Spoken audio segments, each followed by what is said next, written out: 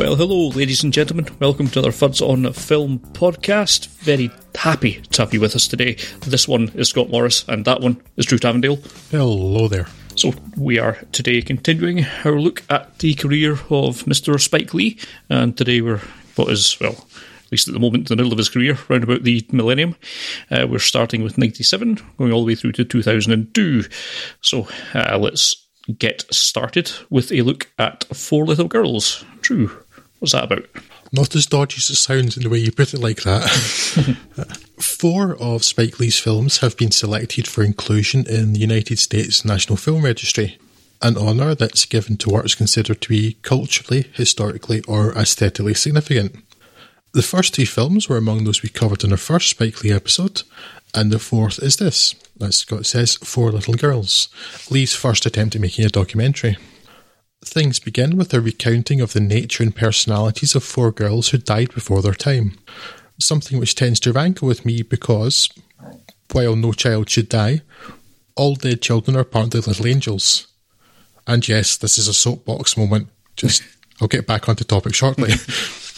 Presumably most people are holding to the social norm of not speaking ill of the dead, but how is it that no dead child was ever a little bastard? This is a complaint about society in general, of course, and I mention it here more because I don't care, in the abstract, what the people were like, and I resent when factual works try to overly personalise or humanise the victims of a tragedy. What they were like is irrelevant. They are dead, and they should not be dead. This is entirely sufficient. Yes, / soapbox. The initial stories, though, about and memories of the 4 little girls of the title gradually give way to and are mixed into the bigger picture of the time. These 4 girls were murdered by a Ku Klux Klan bombing in Birmingham, Alabama in 1963 as a response to the growing strength of the civil rights movement, and in particular the involvement of large numbers of younger people, particularly school children. The particularly shocking thing that this film highlights is that these girls, whose ages ranged from 11 to 14, weren't unlucky victims, they were targets. Lee's narrative weaves together the stories of the girls, their families, the civil rights movement, and the effects on all of these of the bombing and others like it. It's a deeply affecting film. How could a film about children murdered by terrorists be anything other, of course? And, in the trait of the best documentaries, educates and informs. In fact, my only problems with Four Little Girls are technical ones. There is the ever-present, usually unwelcome underscoring that afflicts Lee's work, and horribly claustrophobic framing of most of the interview subjects. A real surprise given the accomplishments in other films of Lee's DP here, the well-regarded Ellen Kuras. This results in a number of sequences in which the camera pushes in for an even tighter close-up of an emotion-filled face, leaving us staring at a full screen of one eye, a nose and half a mouth. It is not an effect that works. However, that's not the point, the content is. And, well, it's a story about children being murdered during the civil rights movement because, well, some people are just evil, quite frankly. In this tale of hatred and tragedy, there is, surprisingly, a moment of wry humour, as the notoriously racist, apartheid-defending former Governor of Alabama, George Wallace, tries to claim, with no apparent hint of irony, that he isn't and wasn't a racist, even going so far as to claim that one of his best friends is black. Yes, that old chestnut, and forcing said man to shake hands with him for the benefit of Lee's camera. The expression on said friend's face is truly a picture, and likely worth more than 1,000 words.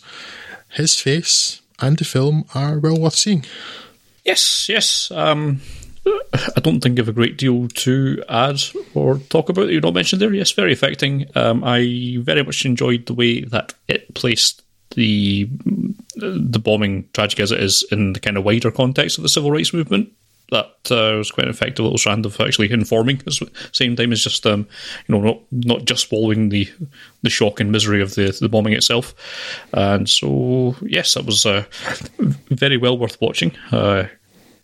Can't really think I've got anything else to add that at all. Yes, it's very good documentary and well worth watching, and certainly it's one of Lee's. It probably does deserve to be in the Library of Congress as well, not just for the telling of the events and the emotion that it brings, but also the kind of wider context of it as well. Yeah, quite enjoyed it. It's always hard to tell without further research, but as far as I can tell, it seems quite objective.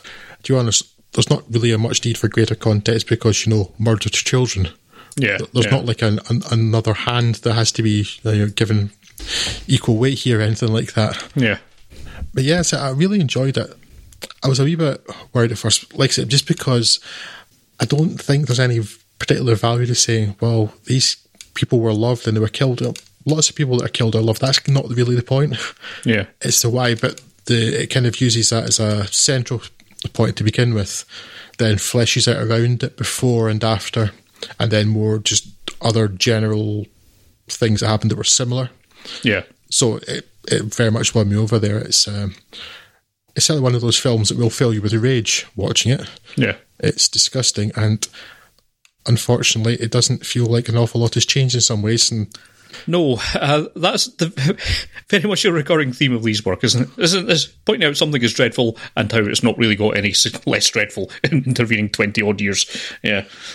Yeah. But yeah, and really, I want to mention again, I don't know if you had quite the same reaction as me, Scott, but I was somewhere between laughing and going, oh, his face, when you saw it comes back to another time as well, is the look in that cow's face. It's like basically, I can't do anything here, I probably have a mortgage to pay and that's why I'm here, but the look in his face when George, of all people, George Wallace forces him to shake his hand and says, "This is my best friend." Yeah. No. Yes, it was pretty funny, yeah. Yeah, no self-awareness, that guy at all. George Wallace, I mean, not the so-called friend. Yes, George Wallace, not a good person. You're not going to convince us otherwise. You're trying to do a bit of revisionism here, I think, and it's not working. But that's another good bit about it, actually, is that Lee here he's not trying to, catch him out or put any words in his mouth around. He's basically just stuck the camera on him and he speaks. Yeah. Because there's a few good sections of unbroken speaking. And it's like not being edited. And it's like, he's basically hanging himself, which is ironic because that's largely what he wanted to do to black people, I think. Yeah. Pity it was only metaphorical. But let us move on then, Scott, to a film that has probably my favourite song-based soundtrack ever. Yes, which is in He Got Game, in which we enter the world of the basketballman, in particular the world of basketballman prodigy Ray Allen's Jesus Shuttleworth, coming to the end of his high school career and heavily quoted by universities and professional teams alike. His father, Denzel Washington Jakes Shuttleworth, looks on proudly, but from behind bars. He's approached with an offer from the state governor's office, namely to get Jesus to sign up with the Gov's old uni in return for time off his sentence. So Jake is sent off on a work release of sorts and set up by his watchers in a cheap and sleazy hotel where he'll meet love interest and hooker with a heart of gold archetype Mila Jovovich's Dakota, but initially has much less success in meeting with his son. Fair enough, I suppose. After all, he was put in jail for the accidental death of his wife following some not at all accidental domestic violence, bound to put a strain on the familial bonds. While Denzel's the marquee name on the acting side of things, it's actually your actual basketballman, Ray Allen, that's got all the decisions to make and the souls to search, as a rotating smorgasbord of appeal come to Jesus trying to influence his decision or simply freeload off of him, be that family members, scouts, college reps, or his girlfriend, Rosario Dawson's Lala. Thankfully, Allen's up to the task, and having no knowledge of the state of late 90s basketball reality, I did not know that he was, in actual fact, an actual basketballman, and if Wikipedia hadn't told me, I doubt I'd have guessed it, although perhaps his undeniable athleticism on the basketball pitch should have clued me in. So, top work, fella. With terrific performances across the board and a killer soundtrack, He Got Game is one of Spike Lee's most easily enjoyable films and perhaps the easiest watch of his so far. However, that breeziness does rather come at the expense of any kind of deeper connection with anything in the film, which is unusual for Lee. He's not exactly known for his subtlety. He Got Game presents us with an interesting bunch of characters for sure, and I enjoyed my time with them, but at the end I'm not sure I've really learned all that much about them, or that they've learned all that much about themselves. There's some other minor qualms I could list, although pointing out any factual flaws in either the scouting process or the foster arrangements seems a bit silly in a film with an actual teleporting basketball. So the only ones that I'll mention is that this is the first of these films that's gone over 2 hours that I felt probably shouldn't have done, and it's not going to be the only time in this episode that we'll be saying that, or I will at least. However, it's not that big of an issue here, and I'd be perfectly well entertained by Denzel Washington reading a phone book for 2 hours. So again, very watchable and enjoyable film, but for me, doesn't ultimately have quite the impact of some of his prior work. No, I'm largely where you are, Scott. It's entertaining, but I think the problem is I feel it's a bit too sympathetic towards Denzel Washington's character because he's not a good person. Yeah. And the film seems to be slightly more forgiving. I hate the ending. I hate the ending because it's so unmerited. Yeah. You know, the son, Jesus, should have basically told Jake to get stuffed. Yeah. You know, but then he ends up making the decision he does. No, he doesn't deserve that. Mm-hmm. I think a lot of it kind of presents Jake as an already reformed character without showing any of the steps to how he would have become reformed. We're just supposed to take it as read that no, he's all right now. Yeah. And it's not really done any of the work to do that, and it's quite effective at setting up as a villain in flashback sequences. So yeah, it doesn't quite gel together on that level. Yeah, it's like there's a missing scene or missing sequence. Yeah, because I mean there are moments where you see that Jake has a more level head on his shoulders, at least in the past, and he is reasonably upfront with Jesus about why he's approaching him when he is. Yeah. Rather than using subterfuge, he comes straight out and says. But at the same time, that the aggression there is between them in the basketball court at the end, and I really don't understand why Jesus doesn't say, take a hike, buddy. Yeah. Yeah. Before even getting involved with the bet that they make. So it's kind of frustrating. But yeah, it's still quite entertaining. Again, Denzel Washington, I could watch in anything. Yeah. I think actually maybe that's slightly to the film's detriment because again, I think you should dislike Jake more, but it's because it's Denzel Washington. You don't. Yeah. There are a few actors that happens with, and he's definitely one of them. It's like, I want this character should be more unlikable, but Denzel, you know. Yeah.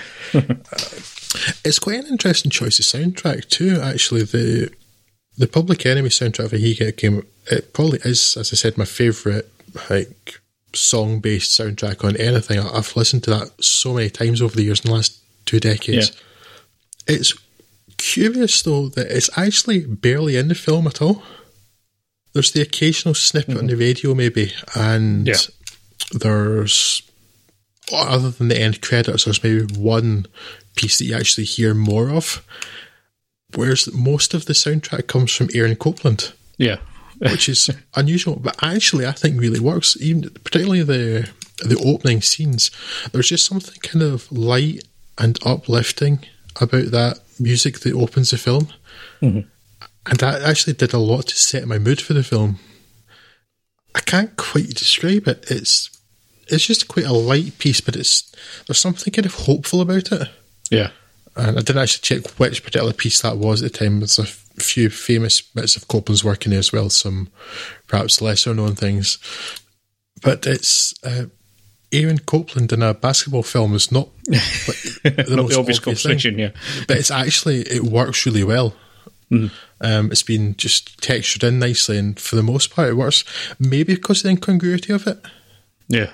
I think it's more just it's a kind of hopeful nature of a lot of the music that's used that suggests maybe basketball is an escape, which is what it would be for Jesus. There's that kind of idea to it. But yes, the big problem with the film itself, though, is that it does go on a bit too long. It's not quite got the substance for it.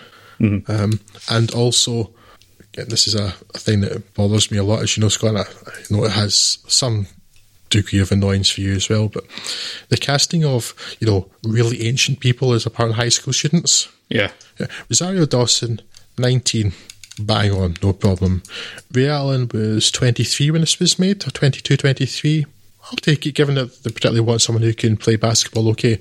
Yeah. But his cousin is played by a 33-year-old. Yeah. 32-year-old. Nope. It's meant to be the same age as him. Nope. Stop doing that. Yeah. We're not fooled.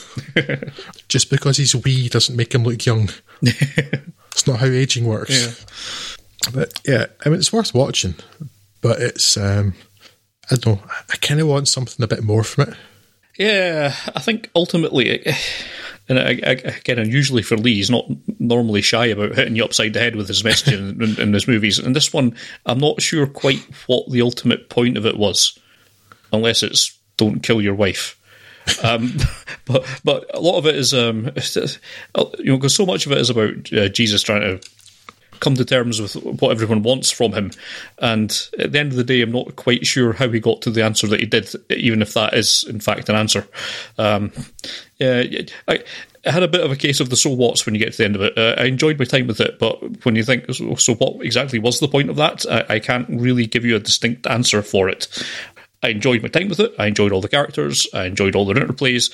But what the ultimate message of it, other than work out what people are trying to get from you, is, I'm not quite sure exactly what's my action from this. Not necessarily that it needs to have a message, but it seems like it was stretching towards something, but not quite hitting anything.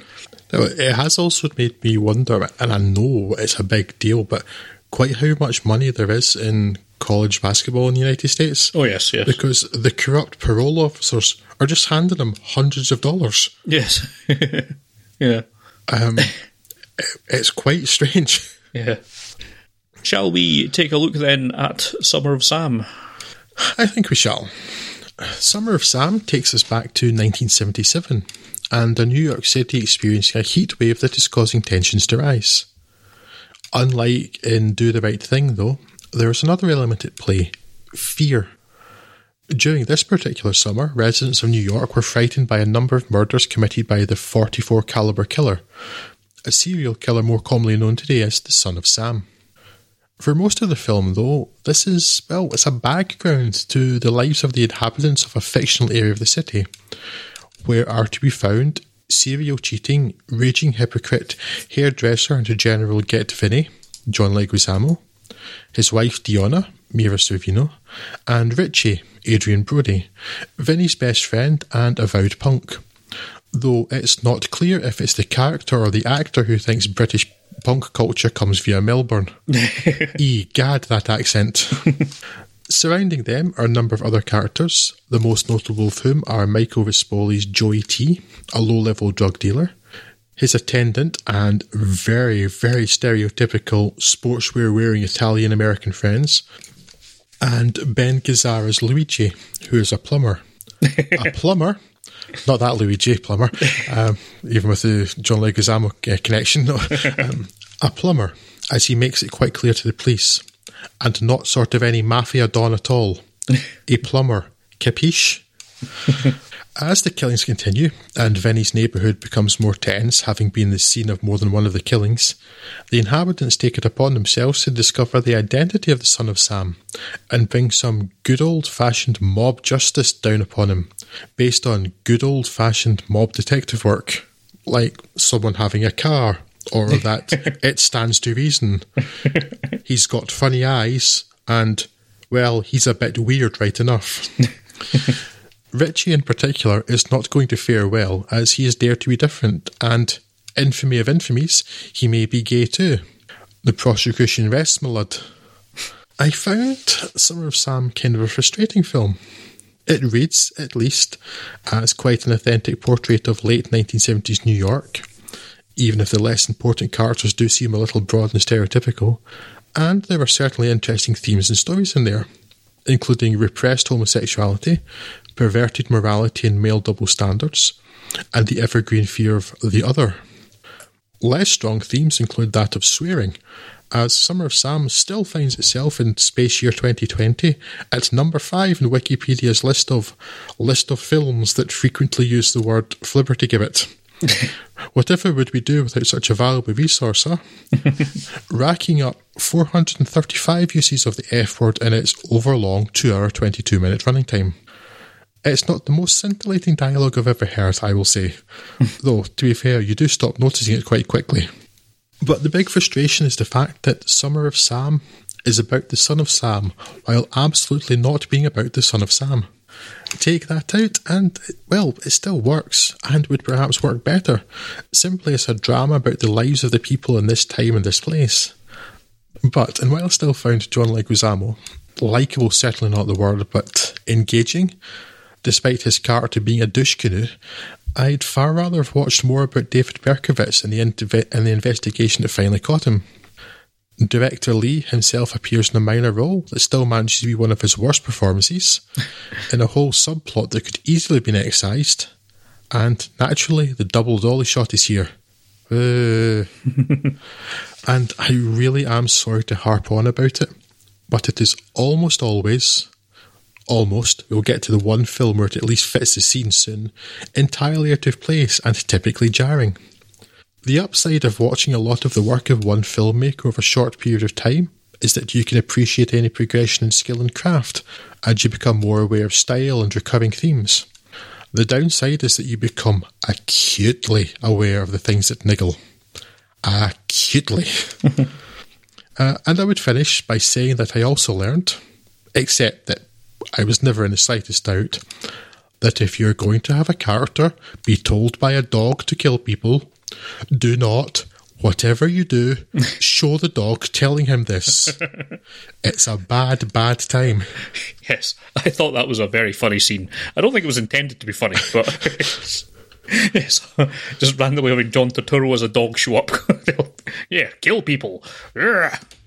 Yeah, I'm broadly in the same place as you, just to be boring. It's a weird film on a number of levels. Like, I didn't really know a great deal about the Summer of Sam going into this, other than, it's about the Son of Sam killers. And it's not. Or it is, but it's not. It seemed to be like mildly controversial because it was fairly graphic in its detail of how the actual killings are taking place.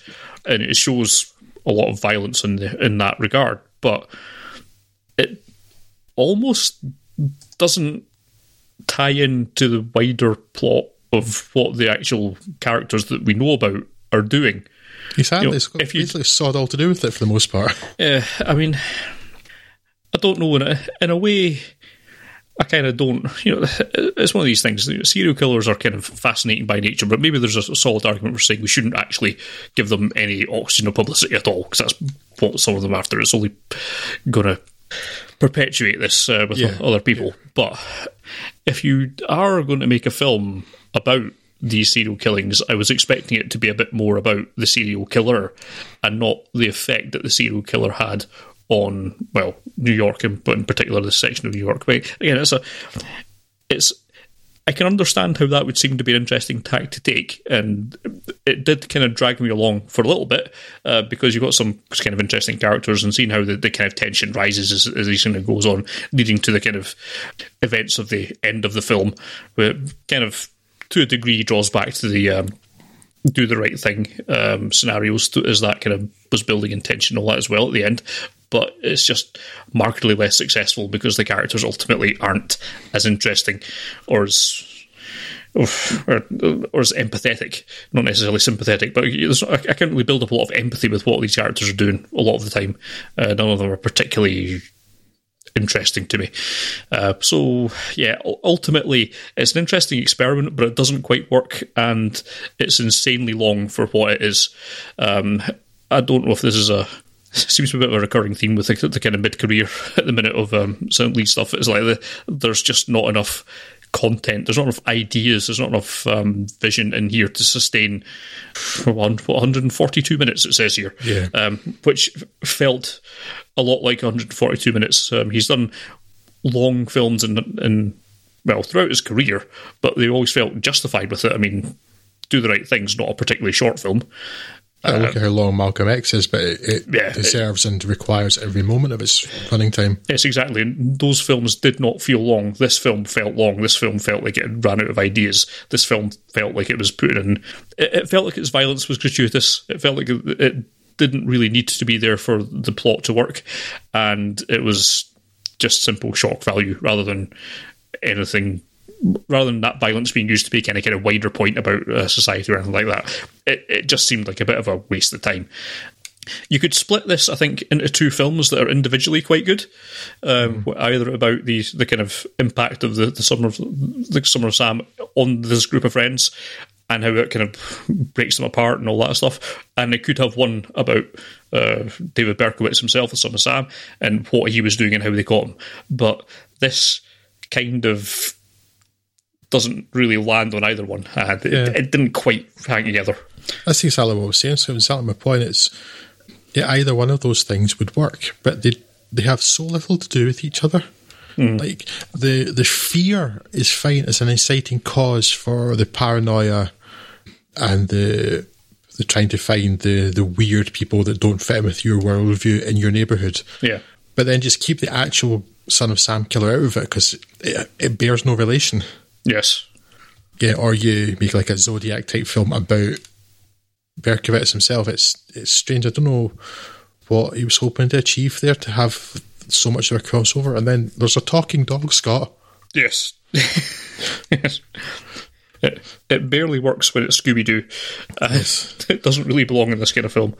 Just out of curiosity, I had a little look for what people said about the dog at the time, and I didn't find a lot. But I did find Kim Newman's review on Empire, who says, the film has some daring dramatic coups, and the talking dog is a jaw-dropper. Now, Well, I agree with the choice of words, not the reason. yes. It would look bad now. In fact, I suspect it would look worse now because it would be somebody would try to have the dog's lips moving with CGI or something now rather than just having a voiceover with the dog's jaw open. But it's not good. It's a talking dog. Yeah. I think if someone has a mental illness and believes this thing, I don't think there's any good way to convey that visually. Just tell me. Yeah. Right? Because it's going to look stupid otherwise, and boy, does it look stupid. Yes, it certainly does. Yes, but it managed 3 uses of the F word per minute, Scott, so well, I guess that's an achievement. Well done. That was useful. Achievement unlocked. Right, Scott, let's move on to a film that, in terms of its deliberate offensiveness, looked to films like the producers and such like and said, hold my beer. Yes.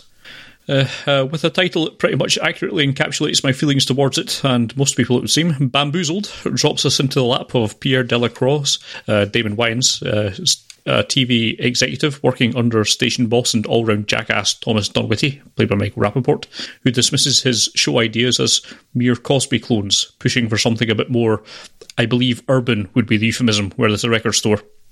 Exasperated, Pierre enlists 2 street entertainers, Savion Glover's Man Ray and Tommy Davidson's Womack, to star in a radical new pilot that will show Dunwitty his error by taking his request to the illogical extreme, resurrecting the minstrel shows of actually not all that long ago, but this time with African Americans in blackface. So far, so producers, particularly when it becomes, in defiance of all logic and reason, successful, and with any intended satire going roundly unnoticed by the general public. But Pierre soon gets over his disgust and learns to enjoy the glory, much to the disgust of his PA, Jada Pinkett Smith's Sloane Hopkins. The back half of the film deals with Womack and Man Ray's increasing misgivings about their line of work and a balance of their self-respect and bank balance before everything comes to an entirely out-of-place end, courtesy of Mos Def's militant hip-hop collective, and I guarantee you'll be left wondering why it was decided to move from a comedy to a melodrama midway through production.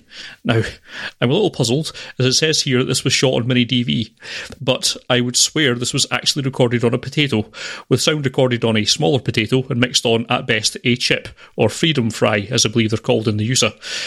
Perhaps the recent Criterion release cleans this up, but this film is, to my recollection, the only film I've ever had to radically tweak the EQ on just to have a slight chance of hearing what people are saying. We've mentioned Lee's tendency to go overboard on the underscoring, and this is so far the absolute nadir of it. While Damon Wayans has been scientifically proven to be the least objectionable Wayans family member, using the scientific progress of science, he's not a magician, and there's just not enough material here to work with, especially when dragged out over 100 135 minutes, using a delivery that gets irritating after about 10 of those minutes. Now, there's a message in here for sure, but even accounting for Lee's typical straightforward delivery of that message, this is a bludgeoning, such that what I take as the actual point, the lack of a varied and complete range of opportunities for African Americans in the studio system, is almost buried under this deluge of minstrel and related artifacts that show up in the closing reels or potato peels or whatever the equivalent should be in my theoretical tuber-based production pipeline. Look, I didn't hate Bamboozled, and as with a lot of Lee's work, the central arguments it's making are depressingly just as valid now as they were then, but between the haphazard presentation, confused tone, and just way too longicity of the piece, I would not be recommending this to anyone. Drew, what did you make of this one? I really, really liked this. Really? Really, yeah. I had very little concept going into it. I've got the Criterion Collection, Scott, and while it's quite soft because it's like not in a high definition format, I didn't notice any of the problems that you mentioned at all. Mm-hmm. But I think mine was based on an older DVD one, I think, and it looked awful and sounded worse.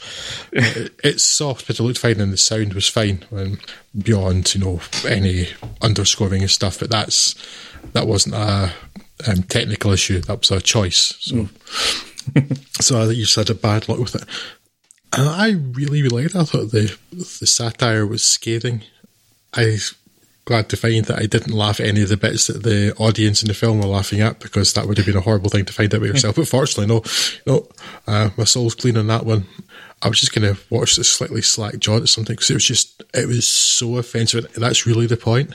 But at the same time, I'm thinking, I don't have any difficulty believing any of this right up to the point of the murder, in which case, weirdly, maybe because I was enjoying it so much, I didn't think about it until right now. Now I'm thinking about it, yeah, that seems a bit much. But the way, okay, yes, it's necessarily over the top, but the way that I would actually be successful, that nobody would ever get the satire, that it would be taken up possibly even by black people as this sort of enjoyable thing, and there would be fans and everybody would be blacked up to watch, kind of depressingly read to me as exaggerated, hyperbolic, but believable. I don't know what else to say other than that I really enjoyed it. I thought the satire was quite obvious. I thought his points came across quite well, and yeah, and you're right, the Wayans is signed out before Damon Wayans is signed before to be not an objectionable Wayans, which yes. Yeah, I just couldn't get on board with it.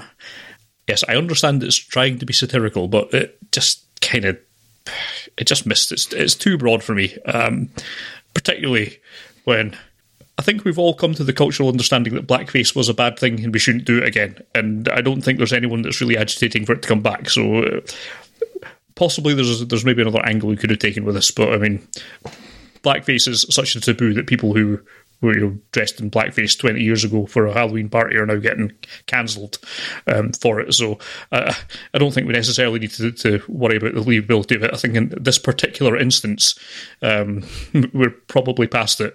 A whole lot of other things we're not, and the kind of more stereotypical portrayal of African Americans in various like sitcoms and all that kind of stuff is arguably, to me, that was what he was trying to get at here. It's not really about blackface, but yeah, the rest of it is there, and I think had they focused on that rather than something as over the top as blackface, it might have been a bit easier to get on board with. But no, as I say, the technical quality of it was not to doing it any work favours, and I didn't find it all that funny, which was the problem, and then I didn't find the kind of drama parts of it all that compelling either. So it was a whole bunch of things that happened that I didn't really care about all that much. As I say, I didn't hate it even with that, and that's better than you can say for a lot of people.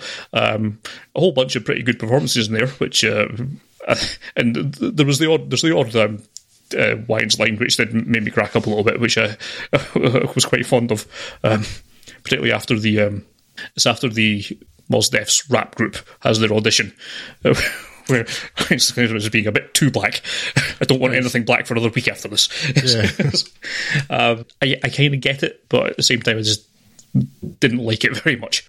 It really worked for me, although actually by far the most affecting portion of it is something that I think it might be viable for people to watch just on its own, which is a montage right towards the end of all of the cartoons and films and various other portrayals of Africans, which is, some of them are probably scarily recent as well.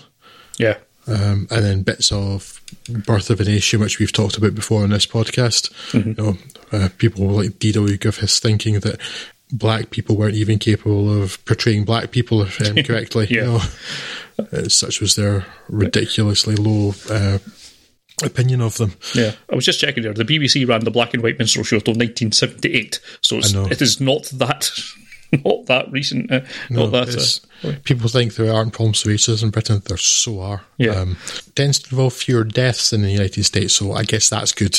But yeah, that was a mainstream show. The BBC doesn't get more mainstream. I don't get more mainstream than the BBC, and that was to almost the time we were born. That's terrifying. Yeah. It's certainly interesting, I think. Even if you don't like it, I suspect it might be interesting enough to watch, but obviously I got a lot more about it than you did, Scott. Yes. Shall we round things off with the 25th hour, Drew? Yes, let's. Our last film today comes from a book and screenplay from Game of Thrones showrunner David Benioff. The action opens with gunshots and Edward Norton's Monty Brogan driving along a New York freeway, stopping to rescue a beaten and abused dog. This is one of a few flashbacks to help to fill us in a little on how Monty got to where we see him next, sitting with the rescued dog beside the river, contemplating his future and his final 24 hours of freedom. The next hour, the 25th, will see him begin a 7-year prison sentence for drug dealing. Rescuing wounded animals is probably not typical of people in Monty's line of work, but there's a lot not typical about Monty. An eloquent, intelligent young man who wasted his private school scholarship by selling weed to the rich kids there and ended up a drug dealer, working for the Russian mafia. We never found out quite why he ended up there, though his firefighter father, James, Brian Cox, blames himself and his alcoholism after the death of Monty's mother when he was 11.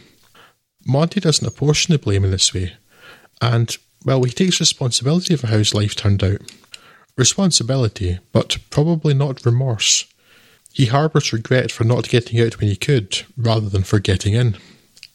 Seeing his father is one of a number of tasks Monty must attend to during his final hours, the others concerning saying goodbye to his friends, Frank, played by Barry Pepper, and Jacob, Philip Seymour Hoffman, finding a home for the dog, and leaving his partner Naturel, Rosario Dawson. Complicating this final matter is the fact that suspicion lies heavy on Monty, or at least on his friends, that it was Naturel who tipped off the DEA about his activities. Things end with a voiceover from Brian Cox as he drives his son to the prison, suggesting he just disappear out west, instead of facing the rape and brutality in prison that has been Monty's principal fear throughout the film. It may be a fantasy, it may even be an America that no longer exists, and it may be, and almost certainly is, that Monty doesn't deserve it. But Cox's monologue is fantastic, and this romantic notion of disappearing into the centre of the country and doing things right is powerful. Right, I'm going to be going on about something here, but a couple of housekeeping matters before I continue. There is considerably less underscoring than usual in 25th Hour, and even several scenes in which the actors talk and we could hear them. Yay! And yes, there are double dolly shots, 3 that I counted, but since the 2 principal ones are of characters in a nightclub either drunk or high, it for once fits, while still adding little to nothing. Natch. Spike Lee is associated with Brooklyn, but 25th Hour shows him as a New York filmmaker, and someone clearly in turns, and probably equal amounts, in love with and frustrated and infuriated by the city. This is best observed through a pair of scenes. The first incredibly reminiscent of Do the Right Thing, but in fact in Benioff's book, as an angry Monty rages at his reflection in a bathroom mirror, calling out everyone in New York and beyond, of all colours and creeds, including himself. He's an equal opportunity hater. The second is placed at the end, as James drives Monty to prison, and Monty observes many of the people he railed against, this time observing them with warmth and, well, perhaps tenderness. Released a little over a year after the terrorist attacks of 11th of September 2001, The film begins with the searchlights that have for a time marked the location of the Twin Towers, and it might seem that it threatens to be about that, but it isn't. You could make some parallels between the characters and the psyche of the city post 9/11, but the truth is that the film was in production before that event, and the references, some of which are admittedly huge, i.e. the gaping scar of World Trade Center Ground Zero, are there more as mood and texture for the city. Accompanied by a great score by Terence Blanchard, which, like the film, is unhurried, 25th Hour is a contemplative and thoughtful film, more of elegiac than melancholy, and more concerned with character and atmosphere than narrative. And for me, at least, it continues to be a rewarding watch. Yes.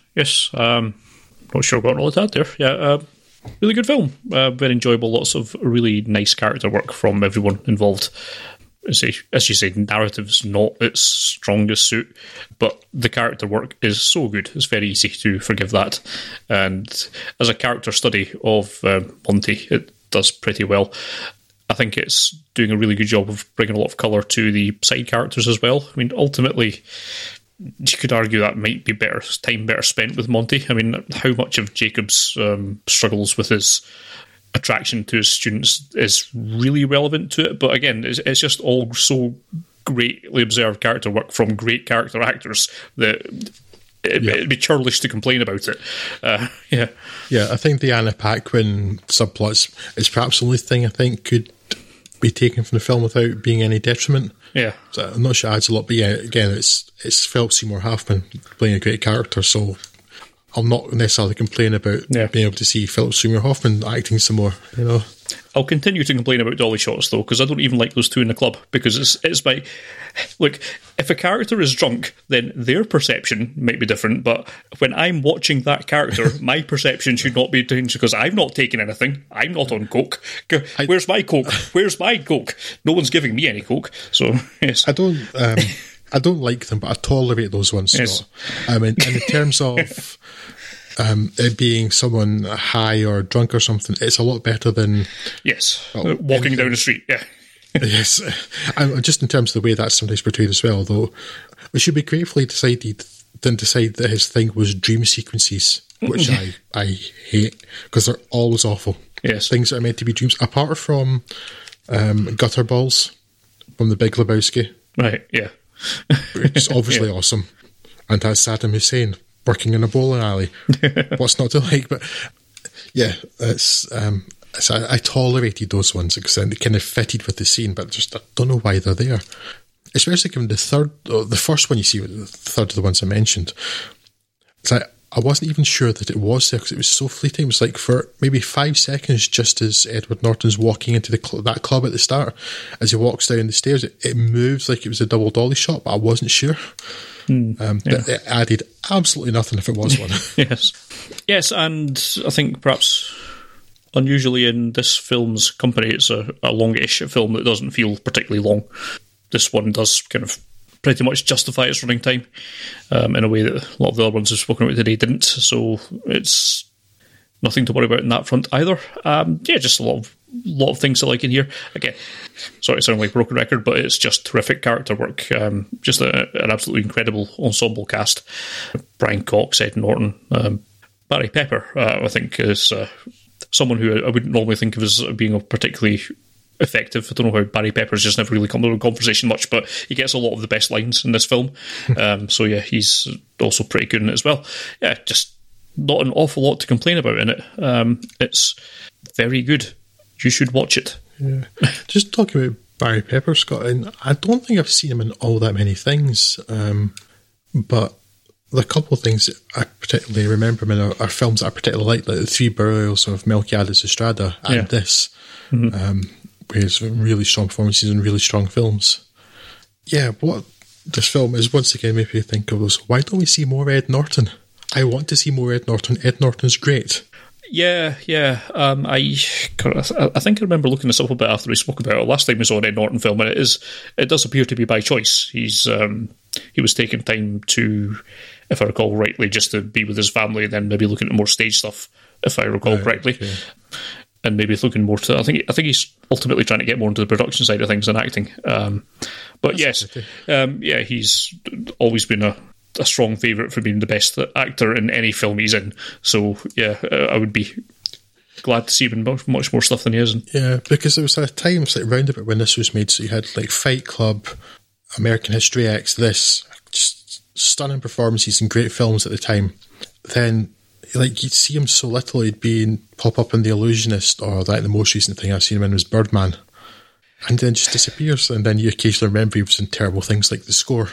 Yeah, and it seems that he'll come back for any Wes Anderson film, even just to do voices. Oh, of course. And then he'll randomly show up as, for one scene, as the ultimate bad guy at the end of Alita Battle Angel for some reason. I'm actually I'm forgetting about all the Wes Anderson stuff and Alita Battle Angel. I think the more notable thing before that, I guess, was The Incredible Hulk, which was a big misstep. Yeah. Both as a film and as a choice for him, I think. But yes, I want to see more of him. I mean, you see people doing such good roles and such enjoyable films, it makes you frustrated you don't see them more. Yeah. I might have to go back and catch up with Motherless Brooklyn, which is a film he produced and directed, but we've not spoken about so far that I can recall, so maybe that's one to put on our catch-up list. That's actually on my list as well, so we'll maybe get to that soon.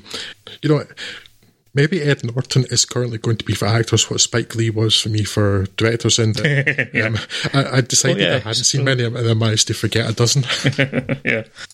But yes, what we're saying in the end is 25th Hour is really good. You should watch it. Yes. And I think with that, we'll wrap up for today. Yes, until next time, we'll look at some of these later career.